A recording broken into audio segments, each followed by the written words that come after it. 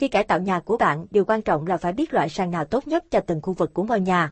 Ví dụ, gỗ cứng có thể là hoàn hảo cho diện tích trên sàn chính, nhưng bạn có biết rằng bạn không nên sử dụng gỗ cứng trong tầng hầm hoặc nhà tắm của bạn, vì bất kỳ sàn nào ở tầng hầm thiếu ánh nắng dẫn đến sàn bị ẩm ướt gây hỏng sàn. Để giúp việc cải tạo nhà của bạn dễ dàng, chúng tôi đã tập hợp một số hướng dẫn để chọn thảm trang trí hoàn hảo cho mọi phòng.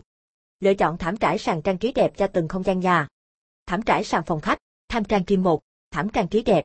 Chúng ta có xu hướng dành phần lớn thời gian trong phòng khách hoặc phòng ngủ gia đình. Cho dù bạn đang xem TV, giải trí với bạn bè hoặc vui đùa cùng những đứa trẻ, những khu vực này được sử dụng liên tục.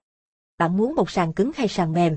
Nếu bạn thích thứ gì đó mềm mại và sang trọng để chìm đắm sau một ngày dài làm việc, thì kho thảm sẽ cung cấp các loại mẫu thảm trải sàn vừa sang trọng vừa mềm mại đến kinh ngạc.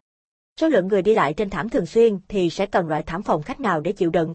Với công nghệ Forever Clean và On Paper Rotation, Matransin Resolver là loại thảm mềm nhất, dễ lau chùi và bền nhất xung quanh, giúp nó trở nên hoàn hảo cho phòng gia đình được sử dụng nhiều. Thảm trải sẵn trang trí phòng khách sẽ có hai kiểu thể hiện trang trí cho ngôi nhà. Một là sẽ trải kín cả diện tích phòng khách và hai là những tấm thảm có kích thước cố định với nhiều hoa văn họa tiết dạng tấm chúng ta chọn để đặt giữa phòng khách hoặc dưới bàn tràn, thảm đặt dưới sofa để tạo nên sự ấm cúng cũng như cho trẻ chơi đùa một cách thoải mái an toàn hơn các loại vật liệu khác gấp nhiều lần.